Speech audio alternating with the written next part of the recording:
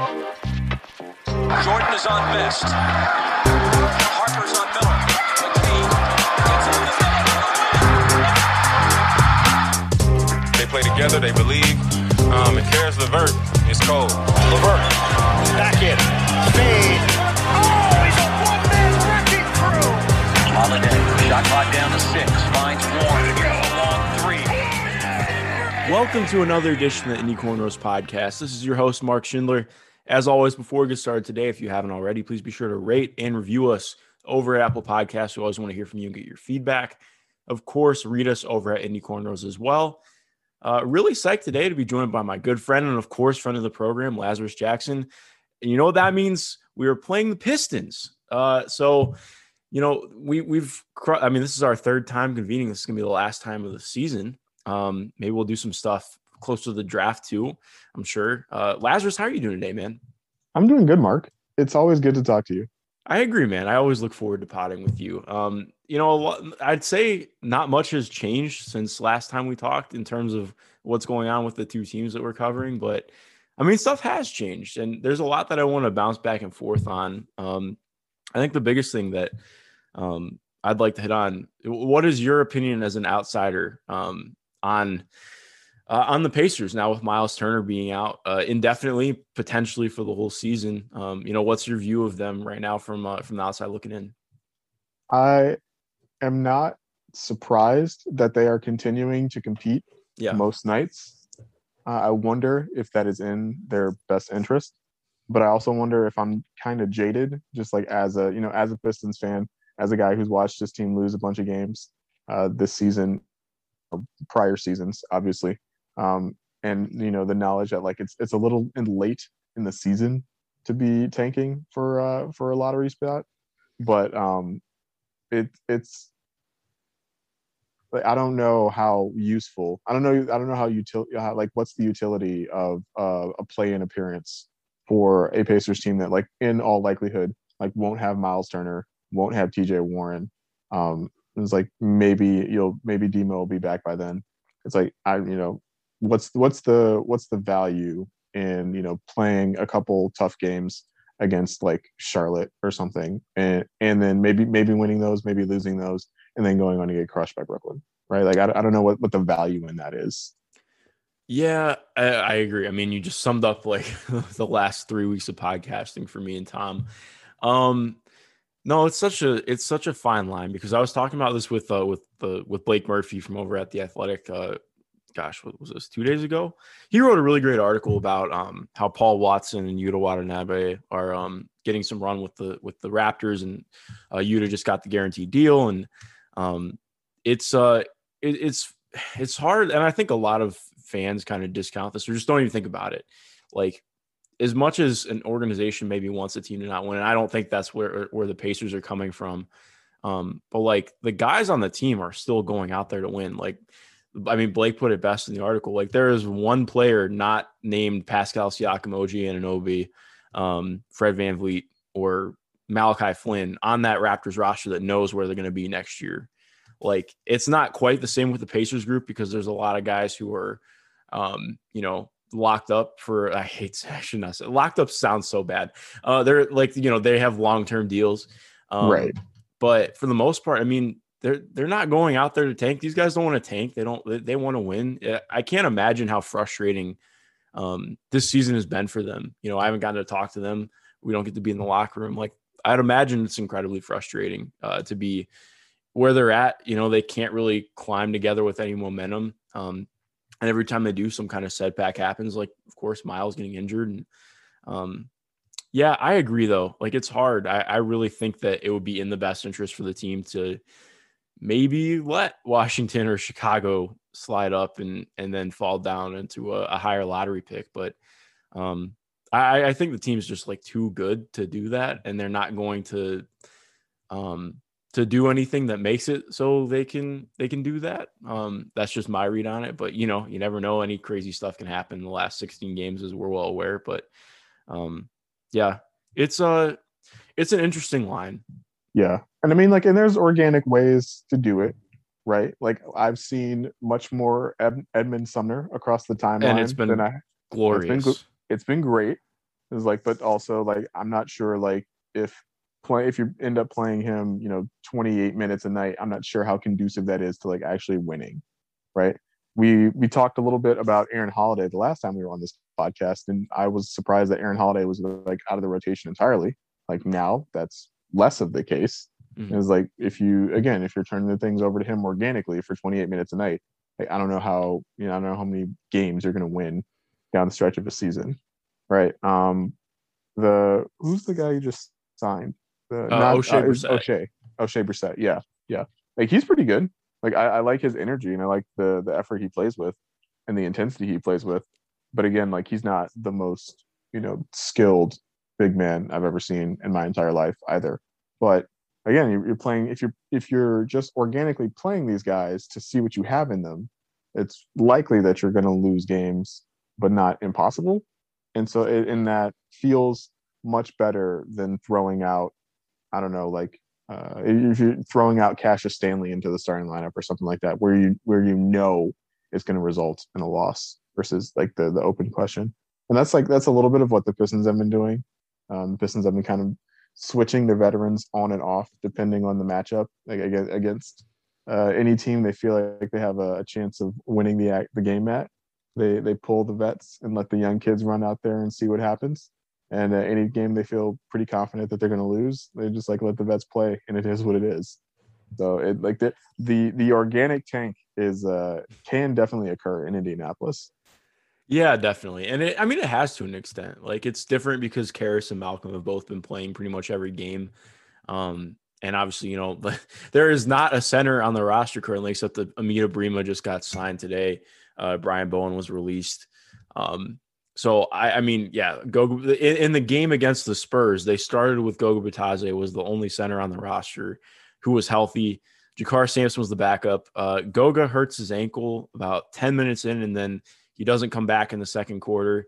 So then it's Jakar is the only five, and then he tries to start Malice at the Palace round 2. But with him and Rudy Gay, and luckily that didn't go. I mean, obviously, not. I'm dramatizing a little bit. I'm glad it didn't go the way that it did. I actually do think Jakar gives Rudy probably a pretty good run for his money. But regardless, like you go from that to Malcolm Brogdon is guarding Jakob Poeltl to close the game. Like it is just, it's stark. Like it's just a very, very different feeling. When you're this far into a season compared to what the Pacers have been at the last 5 or 6 years. But I mean, you're still seeing like Ed is getting a ton of opportunity to grow. Goga before his injury was he's been doing really nice stuff, getting a consistent run.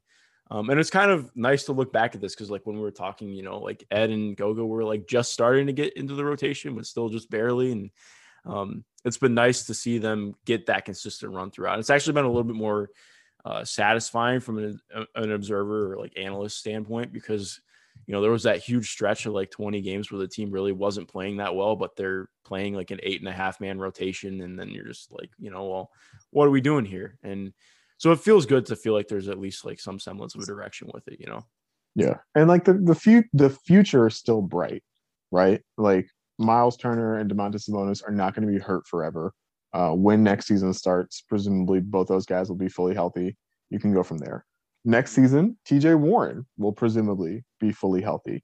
Like that is a huge missing ingredient for this Pacers team that, I don't think has been talked about enough, like nationally, considering like the lift he gave them in the bubble and the lift in profile he got from the bubble. And then his absence has just been like, no one's really thought about it, but like that's a big deal for a Pacers team that, had expectations going into the season.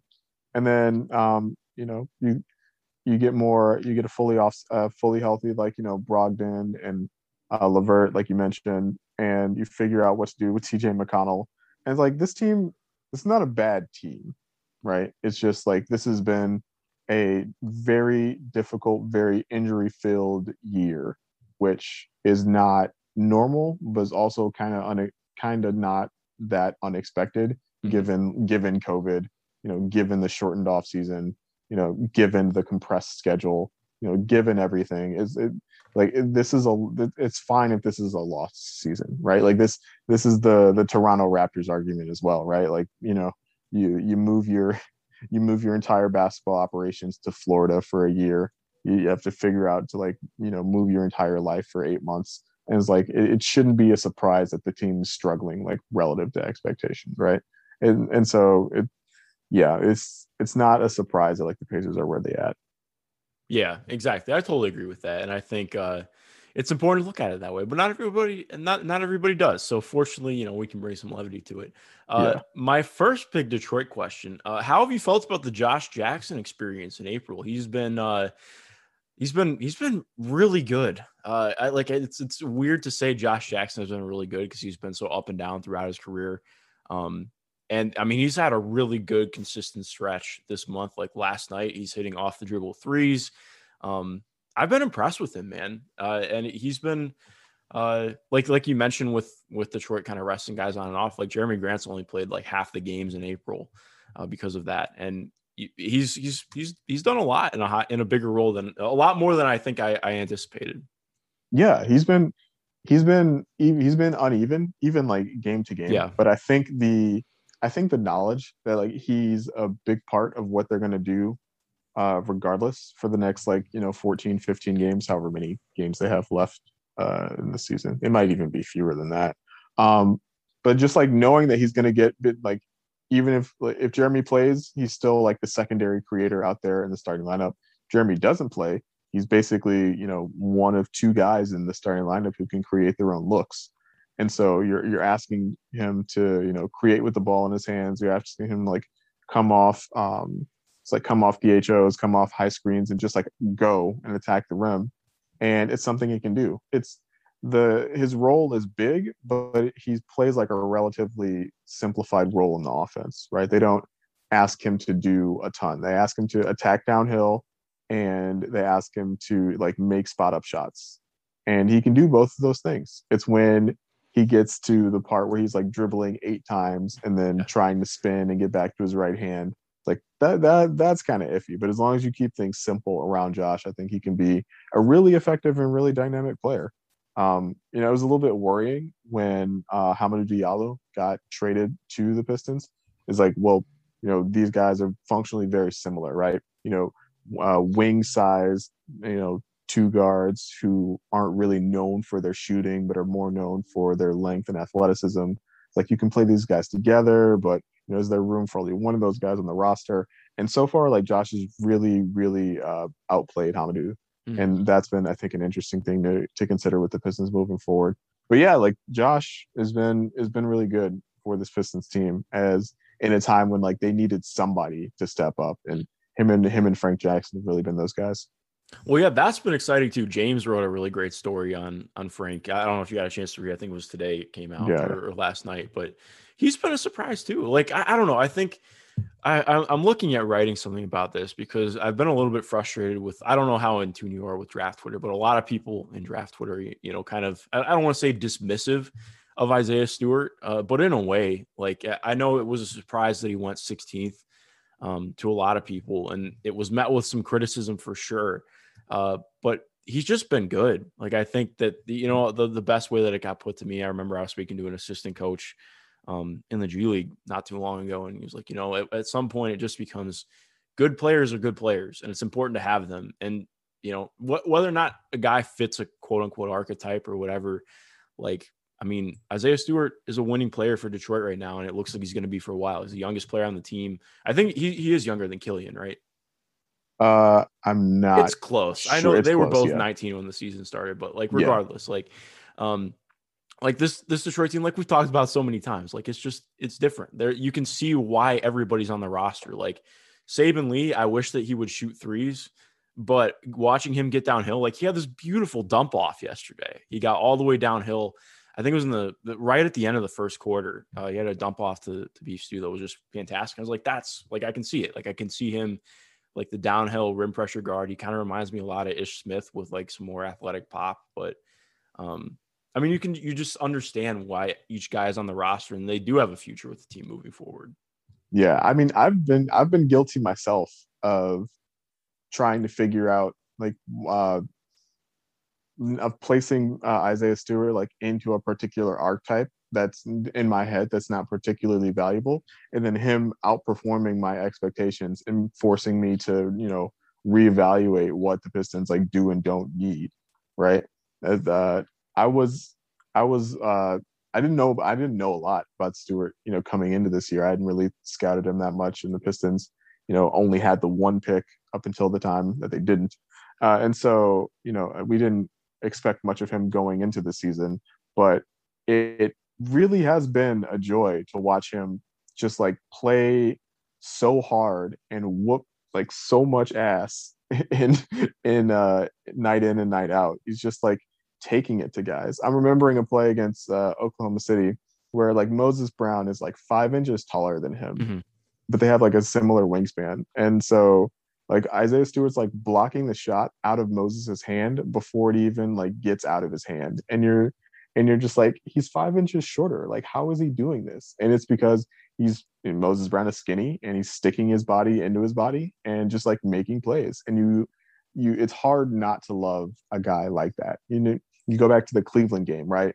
Jared Allen. I learned that Jared Allen was coming back from injury, but Jared Allen, highly touted first round pick.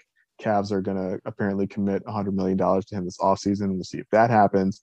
But Jared Allen's out there being the prototypical, rim running, shot blocking, not doing much else, big man. And Isaiah Stewart is just like boxing him out of the way and finishing lobs over him and just like putting up a double on this guy. And it's like you at some point, it's one commentator on Detroit Bad Boys put it best. He was like, at some point, if you are putting an arbitrary ceiling on Isaiah Stewart, like that's on you, not him. And it's like, yeah, I gotta take a step back and be like, this guy, from what we've seen so far out of this guy, like the limit on what he's capable of isn't readily apparent right now. And we got to stop boxing him in to just because he's 6'8" and doesn't jump out of the gym. Yeah, definitely. And I mean, I think the one thing I would ask, how do you feel about him not shooting threes as much anymore? Because before, like last time we talked, he was taking like 2 or 3 a game for like a nice week stretch, and now he's taken 4 in this month, 5 in this month, I should say. That's it's not like it's a bad thing, but I don't know. What is that like? How have you felt about that? Has it felt like kind of in rhythm or like just? Yeah, it's noticeable. It's not. Sometimes it feels like he isn't ready to take them, which is fine. Like you don't want him taking bad shots, even like this early in his career. You don't want him taking bad shots just to take them.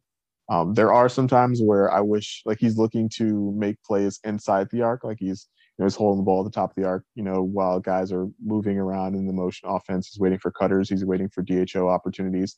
And there are some times where I wish he would just like take that step back and shoot and make defenses account for that one more thing. But yeah, I feel comfortable in his stroke, right? I feel comfortable that whenever he does decide to shoot them, that they'll go in at a pretty good clip. And so I'm not like mad he's not taking more threes. I just I occasionally wish he took some more, but I'm not like concerned about it at all, because the thing that would concern me is if the shooting wasn't as far along already as he's seen, right? Like he looks comfortable out there when he decides to take them, right? And so if he looked uncomfortable but was chucking a bunch just to chuck a bunch, like that wouldn't necessarily make me feel great. So it's like if he's just doing his thing in the flow of the offense, and like occasionally that means he splashes a 3, like that's great. Okay, yeah, no, I would totally agree with that too. Like, and he's been so productive, and it doesn't feel like he forces anything.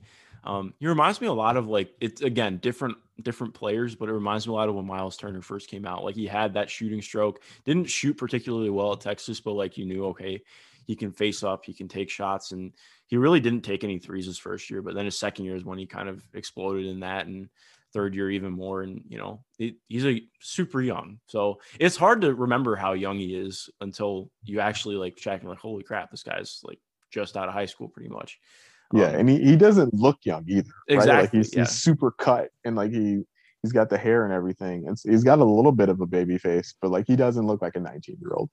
Yeah, exactly. Like that's the best way to put it.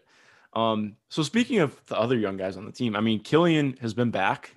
We did not see him play against Indiana. We're going to get to see him play tomorrow. What have you thought of Killian so far? Since he's come back, obviously he'd played before then, but now he's getting more of an extended run since being back. Yeah, he's been a lot better since he's been back. He's looked more. Wait, more you mean confident. We can't call a guy a bust after like 6 games played? I know it's crazy, but like, yeah, it doesn't take guys. It takes guys more than 7 games to figure out how to play in the NBA. Wild, I know. But yeah, he looks more confident. He looks more sure of himself. We've seen a lot of the passing chops that made him that put him at near the top of the point guard class in last year's draft. He's able to do just like a lot of like very difficult passes. We've seen like the progression is there. We've seen him do the thing where it's like, okay, I'm going to take 2 dribbles. The defense is going to shift this way. I'm going to kick it out to Frank Jackson. He's going to hit an open 3, like simple stuff. It's like, okay, then we've seen the more complex stuff, right? I'm gonna get into a pick and roll. I'm gonna snake the pick and roll. I'm gonna hesitate and keep the big engaged or in no man's land, and then I'm gonna toss a lob to Isaiah Stewart for a dunk, right? And then we've seen like the crazy stuff. We against forget who it was against, but we saw him throw a like 60-foot double bounce outlet pass to Saddiq Bey in transition for a layup. That was pretty beautiful. And it's just like, okay, that's what he's about. And then after the game, the beat guys obviously like ask him like, hey, like, what were you thinking when you threw that pass? And is like, or one of the guys like asked like, how do you feel about throwing like such risky passes? And he's like, I didn't think that pass was risky. It's like, I don't throw risky passes. I thought I could make the pass, so I did. And it's just like, okay. It's like this is a completely different kid than the one we saw earlier this season. He's ready, and so it's been a real joy to watch him develop. He's able to take advantage of guys with his size. He was really the Cleveland had to take Darius Garland off of him because he was so able to exploit the fact that he's 3 inches taller than Garland around the rim. They put a Coro on him actually. And let Josh Jackson like beat them down the stretch of the Cleveland game, which was interesting. But yeah, he's just like we're starting to see glimpses of why he was the number 7 overall pick, and that's all we can hope for at this stage in his career. Yeah, definitely. I've really been impressed watching him recently. Like you mentioned, snaking pick and rolls. He loves doing that.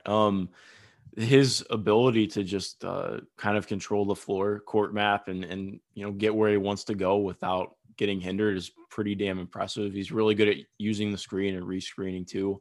What have you thought though about? I know this is like getting really granular, so I apologize anyway. But I really wanted to ask you this: like, how have you felt about him and his use of screens? Because he really, like, I've in watching the last couple of games, like, unless he has a really like noticeable mismatch, like he really does not attack anybody one-on-one. He uses a pretty much screener bust, it feels like.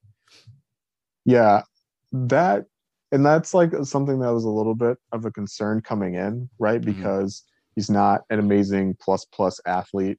And so you kind of wonder like how he would operate in isolation. And he uses a lot of like change of pace and hesitation to get guys off balance. And that's how he makes his attacks. I think I'm not super concerned with it. I didn't expect him to be like this amazing isolation scorer coming in at 19 years old. I think that's something that will come with time. And honestly, like for now, I think the thing that's more important is that he continued to do the court mapping stuff.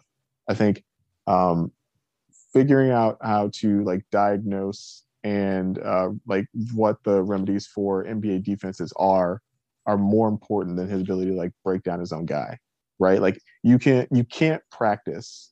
Well, it's harder to practice like against NBA defenses in the offseason. It's much easier to practice like dribble combinations and like how you're going to get your own shot in isolation in the offseason. And so like for now, it's not a huge concern of mine. But like long term, it's like, yeah, it would be nice if he was able to beat his guy off the dribble with a lot of consistency. I mean, like, and that's something I'm hoping he can like take from like a Malcolm Brogdon, right? Like Malcolm Brogdon was also not the guy who was like really beating guys one-on-one when he came into the league. And that's something that like as the years have gone on, he's been able to add it to his career. It's like as a bigger dude who's like not again like the most gifted athlete. It's like but he's still able to do that, and that's something I hope Killian can emulate in time. Yeah, definitely. And the defense has been impressive too for a rookie. Like he's definitely active. He has a plus wingspan and he knows how to use it. And I don't know. I'm really excited about him. And I think it's just a good case study of saying, hey, this guy's 19. Let's, maybe ease up. We don't have to have takes or ideas on whether or not somebody is or isn't a bust right away. But regardless, exciting to watch. I will say he pretty thoroughly outplayed Tyrese Halliburton in their matchup, and that felt pretty good. Oh, I bet. And he is, I mean, to be fair, Tyrese has kind of struggled recently, but King's going to King, but they've been, that team is so weird. I know this is not even talking about the Kings, but like the Kings, they just go on. I think they had an 8 or 9 game winning streak, and then they've lost 7 or 8 in a row now. And that's seems like their whole season. I have no idea what to make of them. It's real hard to be consistent when you're that bad on defense. Yeah, that's all. That's a good point. Yeah, that's a really good point. So what questions do you have about the Pacers? I guess I want to know more about the guy you just signed. I want to know more about the guy you just signed because you had to cut Brian Bowen to do it, and Brian Bowen, I remember, was a guy who had like was very highly touted as a recruit, one and done type of situation. And I always had kind of like kept my eye on him, wondering why we weren't seeing more from him in the G League or whatever. And so tell me a little bit about the new center, the replacement center that you got, and, why Brian Bowen never really found his way in Indianapolis. Yeah, that's a good question. I think it's tough because, Brian was, he's still only 22. It's not like he's old or anything. But he just hasn't really, like, even in the G League, like, I think he was good in the G League bubble. The gubble, as some people are calling it. I'm not really a huge fan of that. But when he did come in for Pacers games, like, he didn't play a ton, but when he did come in, he didn't really get a whole opportunity to do much of anything. The thing that he was supposed to be great at, coming out of high school and coming out of Louisville, was shooting, and he just hasn't been a great shooter. Like, he's been fine. I think he shot like 36 or 37% from 3 in the G League, but he was like, people talked about him as like a generational shooter coming out of high school, and that just hasn't been the case. He's not super athletic, and he just doesn't have a ton of skills that have translated super well yet. I think it's tough because maybe if he got more opportunities with the big club, we would think differently, but it just hasn't worked out for him. But we'll see on that. Like, I'm sure he'll get another chance because, like you mentioned, he was like a top 5 recruit in high school. Like, those guys always get more opportunities, and he seems like a great dude and everything too. I think it came down to as well, like, Cassius Stanley, they're really high on. And it was either going to be Cassius or Brian that got cut to bring in Amita Brima today, who has been with the Mad Ants. He was with the Mad Ants in the bubble, I believe, or at least he was supposed to be. And he's been with the Mad Ants before. He's played some. He's been on like the. He never makes the final roster for the Pacers, but he's always been right there at the last couple of years. So he's been around. It's more of just like a stopgap because I think it brings up questions of, okay, maybe they really do think Miles is going to be out for the rest of the season instead of just indefinitely, which indefinitely tends to mean, close to the rest of the season. Long time. Yeah. And with Domas still out too, Goga being injured, like, I think they just were like, okay, well, we need to have some kind of safety valve for the rest of the year because we can't play O'Shea Brissett at center. Because O'Shea Brissett, who is 6'7" and is really a 4, had to play against Moses Brown the other night, and actually out rebounded him, which was kind of impressive. Like, he fought his ass off, played really good. I'm really excited for O'Shea Brissett actually, because he's another young guy. He was really good in the bubble. Like, he was probably the best player for the Mad Ants in the bubble. It's really cool to see him get this opportunity to come up and play for the Pacers and have his deal guaranteed now. At least for the next year. It's the usual shenanigans where it's a 3-year deal, but only the first year is guaranteed, which I'm not always like, I don't know. ethically just kind of weird to me. I don't know, like it, and most people probably don't give a shit about that, but to me, that's like, I don't know. Extremely team friendly in a way that almost feels player unfriendly. Yeah. Exactly. That's the way to put it. Yeah. And, but no, he's interesting. Like he can do some stuff as like a weak side rim protector. He just makes good rotations. He's already the best forward on the roster because he's like the only forward on the roster that's not named TJ Warren. So he's the best healthy forward on the roster. He can rebound, I mean, he's shown the ability to shoot. He was a shooter in the G League as well. He survived Syracuse. So that's like an accomplishment in itself. Surviving Jim Boeheim's system to get to the NBA is like, that's very difficult to do. So, I've been really impressed with him, and I think signing him was awesome. Like as soon as he played real-ish minutes for the team, I was like, oh yeah, this guy, he has it. Like he's already surpassed what Jakar Sampson can do for the team because he can space the floor. He's a little bit more athletic. He's already played more than Keelan Martin. And unfortunately things just haven't worked out for Keelan, although he did play really well against the Thunder. But regardless, like he's a guy who I think he should not be a starter. But that's just happening out of necessity. But I think he's somebody who, with this playing time and the confidence he's getting and the confidence he's getting from the coaching staff, like I think he's somebody who should be probably in the 10 or 11 man rotation, or at least be somebody who you can call on and say, okay, this matchup, we really need you. So it also does bring up more questions about what the roster is going to look like next year, though, because you get to a point where it's like, okay, well, even with TJ out, they've had, all right, Domas, Malcolm, Karras, Justin Holiday, Miles. TJ's been out as well. TJ McConnell, Doug McDermott, Jeremy Lamb, Aaron Holiday, Edmund Sumner, O'Shea Brissett, Goga Bitadze. It's 14 guys. You cannot play 14 guys, and you can't pay 14 guys. You can, but you get what I'm saying. Like you can't pay that full rotation and not be playing 4 or 5 of them every night. So a lot of questions coming up for the summer for sure.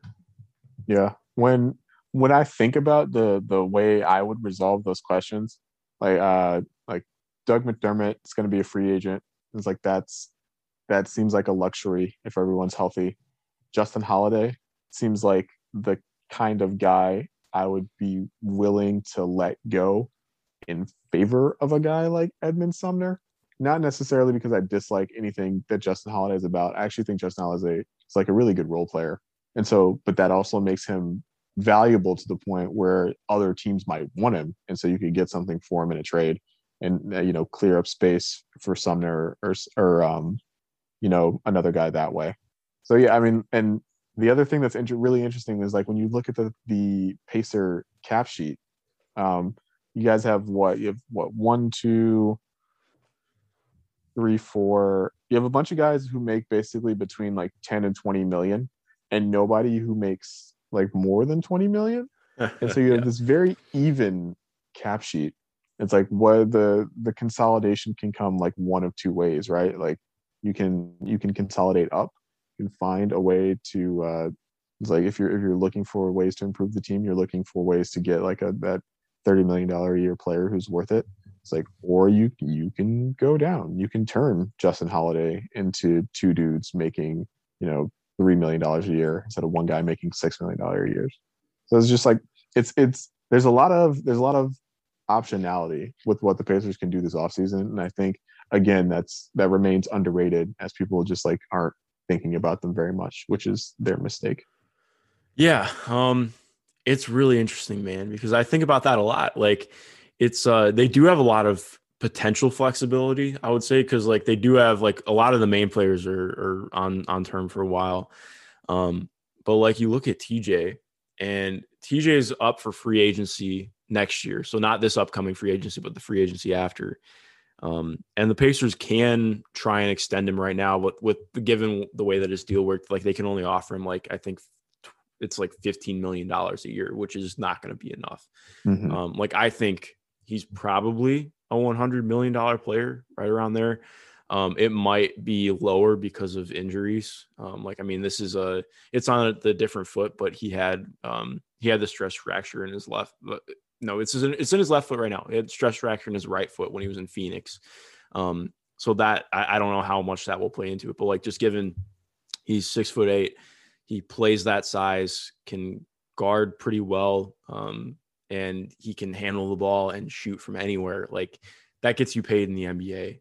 So I think he's probably going to get paid the most out of anybody on the roster. And I'm interested to see how that works out because like the Pacers are gonna have to make a commitment. Like I do think like there's no, again, this is way far in advance, but I think about it a lot. Like they if they don't make a commitment to TJ, well then like what are you doing? Because if you're not going to pay a guy like that's the guy everyone's trying to get, not saying that, you know, it's reductive. Like there's a lot more to basketball than that, but like that TJ Warren is the guy that you try and draft or that you're trying to get in the draft. Not that he's a quote unquote like number one option, but he's awesome. Like he is really good. He's the first player who's been able to do what he does since Paul George in Indiana.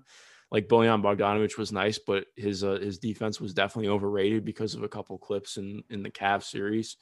So I don't know. There is a lot of optionality and flexibility, but it's like you mentioned, there is like you can see just looking at a cap sheet, like, okay, there has to be some kind of move around here somewhere. Yeah. Every team in the NBA is looking for a 27-year-old guy who's 6'8" and can score at all three levels and can dribble the ball like without falling over. Like every NBA team could use that guy. And so like, yeah, that absolutely makes him a $100 million player. I think about Jeremy Grant and how much like he got paid this offseason and how that was viewed initially and how it's viewed now, right? It's looking kind of like a steal that Jeremy Grant only makes, $19 million a year instead of like 25 or 27. And so like you think about TJ, like TJ is going to make, in that neighborhood, he's going to make in that like $23-24 million neighborhood. And that pretty easily gets you to $100 million guy if you sign him for any length of time. If you sign him for the rest of his prime, essentially, like you're committing to him in that way. And so, like, yeah, you'll have Brogdon, you'll have LeVert, you have TJ, and then you'll have Domas and Miles. It's like that seems like a really good team. That's got a lot of length, a lot of skill. Miles is if he returns as good as he was defensively, like that seems like a team that could be like a top 10 offense and a top 10 defense. And it's like that makes you like a really good team. Like I don't know what like quite puts you like in that upper echelon. Like maybe it's again like another bump and play from TJ Warren or something like that. But yeah, it's a really interesting place to be for a team. Yeah, definitely. And I think it's hard too, because I do think just given the way that this season has gone, they're not going to have both bigs on the roster for next year. That's just my assumption and speculation. But it's gotten to the point where I just think it's not that they're bad together. Like I do think that they're credible together at times. What it just makes the rest of the roster make less sense in some regards.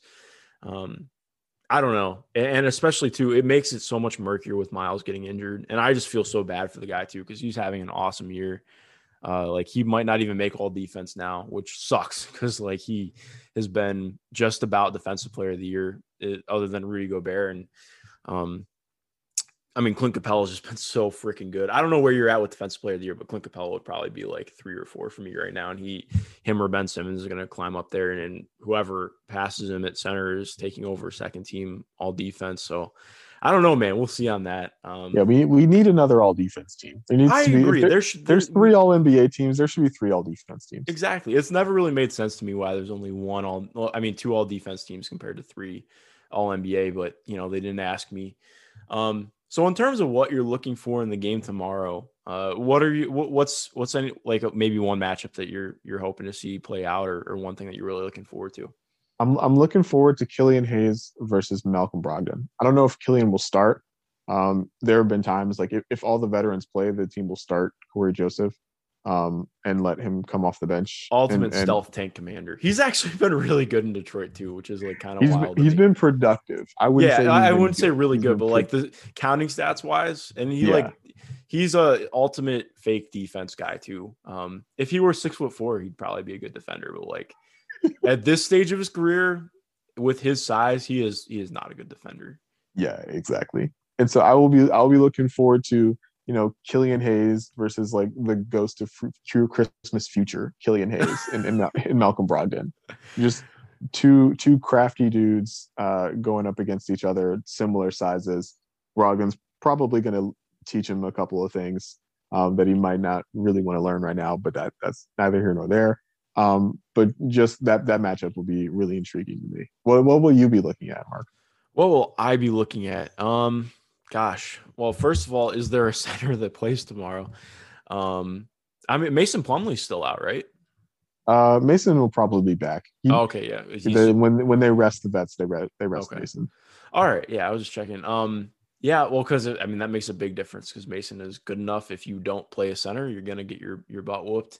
I hope Goga's back because it was cool seeing him play. Like I think he had like 10 points, 5 or 6 boards, and 4 blocks in like in the 10 minutes that he did play against the Spurs before going down. Like that was so like again, it's some of it's I don't want to say empty, but like you have to take more than just numbers at face value. But you can see the development there. I think, gosh, I'm not trying to cop out. I kind of really would like to see how this team looks against some of the more athletic guys on the roster because they do struggle to guard athletic wings. Maybe they can be the team that gives Josh Jackson a really tough night because Josh Jackson cooked them the last game that they played. Both him and Jeremy played pretty well in that second game. So I'll be looking to see how they try and stop them on the wings and just having some semblance of defense that's improved. And then the last thing I'd say too is Karras having another good game because Karras's game against Detroit when they played just after the All-Star break was probably just about his best game of the year on both ends. So I'm looking for that again too. Yeah, are they playing at home? Or are they playing in Indianapolis? I think it's in Indianapolis because it was at Detroit last time, I think. Okay. It's like, I know. It's in Indiana. Okay. It's like, I know Karras is a Michigan guy, wants to show out for his people, but that's not going to matter because it's in Indianapolis. But that'd be really cool. Also, the undercard, the O'Shea Brissett, Isaiah Stewart, just like post matchup where they're both just kind of like just wrangling each other, just two dudes like Greco-Roman wrestling in the post like that. That'll be pretty fun too. Oh yeah, well Isaiah's gonna win that. I love O'Shea already. He's been great, but I think he's like 215 soaking wet. So Isaiah will feast on that. And Isaiah, like, he's efficient as a post-up player too. He doesn't do it a lot, but like, he gets his deep seal, puts that shoulder into you, puts up that jump hook, and it goes in. He's got it, man. I'm excited. I love watching this Detroit team play, so it'll be fun. I'm sure we'll have some good interaction on the timeline too. Do you have anything else you want to add before we get out of here, man? No, man. I'm grateful for you having me on as always. It's nice to talk and think about a team that's not gonna finish like fourth in the league and like last in the conference. Hey, you never know, man. Anything could happen. Like we mentioned, anything could happen over the last 16 games. Maybe this team just maybe the Pistons hit like a going to work pace for the rest of the year, and Isaiah Stewart turns into Ben Wallace again. I don't know. Anything's possible. That's true. And on the other hand, I've watched like way more Orlando Magic basketball. Oh, they're fun to watch, man. Like Wendell Carter is like possessed, and Chuma Kiki has been really fun. Although, of course, I wrote about him, and then he's tailed off a little bit efficiency wise since then. But they're just kind of fun. Like I think they have 8 guys scoring 10 points per game or more since the trade happened, which is kind of wild. They're a good kind of fun. Where like you said, like Wendell Carter busted out like an insane dunk against the Hawks. That was like, wow, like where's that guy been this entire time? And like Cole Anthony has been interesting to watch, and RJ Hampton is a blur up and down the court. Mm-hmm. But then you'll be watching them, and it'll be like, man, it's been like 5 minutes since they scored. I wonder what's up with that. Yeah, the scoring is not there, and that's kind of the thing that I guess is going to keep coming up as they progress, depending on who they get. Like. Okay, so I guess I have 2 more questions for you then, if you have time. Sure, yeah. Well, I guess partially Detroit related, but if you had to, if you had to go to one team that is not going to be Detroit, where would you want Cade to go? Oh, You can't ask me that, man. I want Cade in Detroit so bad. I personally, I'll be honest, I want Cade in Detroit. Cade in Detroit for sure would be awesome. I think with what Troy's doing, and yeah, I feel like we've earned this one. Okay, you're making me look at the Tankathon standings. Okay, I don't want him in Sacramento. That's like the one place I just like really think he'd be just I don't absolutely think that would be great for him. Wasted. I don't really want him in Minnesota. That seems like I think any first overall pick to Minnesota is just I'm not until they get their shit together. I'm not a big fan of that. Yeah. Hashtag free Jarrett Culver, man is lost. He needs I think like Jarrett Culver was like the worst place for him to go to, just a place that has like absolutely no structure. But yeah, no, okay, so go on. Actually, so Orlando is actually not a bad call for a team that could like really use a Cade Cunningham, who I wouldn't necessarily like feel terrible if that happened. Like yeah, that's about it. It's like maybe I don't know, maybe if one of these teams at the bottom of the lottery jumped all the way up, if like a Washington or something jumped, that'd be interesting. Oh, heck no way. Washington is like the one team, like what they've God no. I can't get behind Washington. I think I would say I do like Orlando for him. I think Detroit would be like top for me. Orlando would probably be right there too, just because I can picture like fit wise. Like he is like the perfect fit in Orlando, and he would be in Detroit too. And I hate saying it. I'll say automatically the Cavs do not deserve a number one overall pick for a long time, considering what they did with number one overall picks for like a half a decade. But he would fit incredibly well next to Colin Sexton and Darius Garland. I don't know what the hell the rest of that roster looks like with him, but regardless, like that's you think about that, it's like, I kind of like that.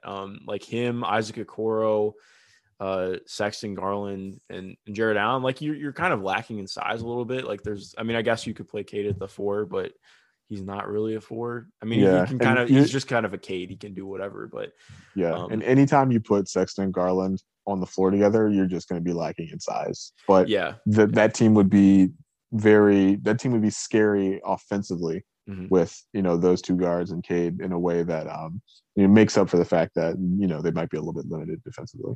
Yeah, most definitely. Yeah, but Cade's coming to Detroit, so it doesn't matter. Yeah, well, I can promise. So many people are listening to me like, Mark, what the hell? Why aren't you talking about Cade in Indiana? Because it's not going to happen. So I'm not going to say that it's going to happen until if it does happen by some mystery chance with the lottery balls, then awesome. But I don't want to hype people up for something that is incredibly unlikely. Even for Detroit, like it's not that likely. No offense, but it's not that likely that Cade's you're Detroit. You're like, right. It's so hard to actually like project that stuff happening. So I'm staring at the Tankathon odds right now. Right now, the Indiana Pacers have a 1.5% chance at the number one pick. So yep, yeah, that sounds about right. Yeah. And then, okay, so last thing I want to ask you too, because I've been trying to wrap my head around this team the entire year. I don't know how much you've seen of them, but what do you think about Atlanta?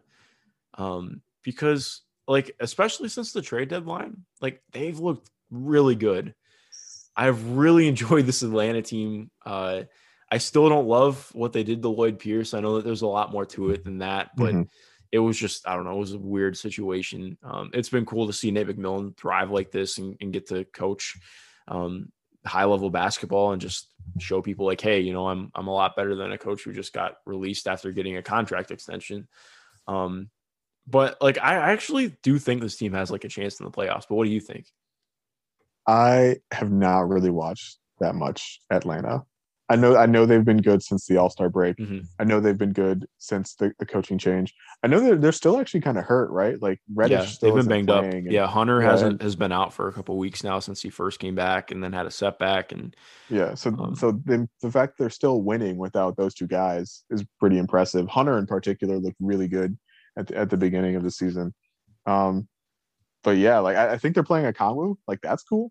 I like the Kongwu a lot coming into the year. I'm glad he's finally healthy and playing for them. But yeah, like I know they're winning, but I can't say I watched a ton of their games. Well, you should, man. Clint Capella has been just absurd this year. I tweeted this out today. He's averaging in April, so I think it's 11 games. He's averaging 20 and 17 on like 68% true shooting. Whoa. Yeah, and he's been like the only reason their defense even stays afloat is because of how good he's been. And they do have like a lot of like kind of longer wings, but not like a lot of great defensive ones with Hunter and Reddish both being out. But they're a fun team. I like watching them play. And I know a lot of people don't like Trey. Like I guess I kind of get that, but I try and look at it like, hey, it's basketball. You know, he's fun. Watching Trey throw lobs to Clint Capella I love watching lobs happen. So it works for me, man. They're currently up without Trey or Capella or DeAndre Hunter. That's right. I did see Trey get hurt, and that looked ankle. Pretty bad. So I'm glad that they don't seem overly concerned about. It was just that a in the long term. light ankle sprain. I don't know what the exact terminology is, but they're up on the Heat right now, without Trey or Capella, and the Heat have their full team currently except for Vic. So the Heat remain an enigma as well. This whole East is just an enigma, but regardless, man. This was a blast. Of course, everyone follow Lazarus at Laz. Is it _chance or is it just last chance? I can't remember. Just last chance. LAZCHANCE on Twitter. And of course, read him over at Detroit Bad Boys. Listen to him over at Detroit Bad Boys and Detroit versus Everybody as well. Most importantly, just have a good rest of your day. Thank you for listening.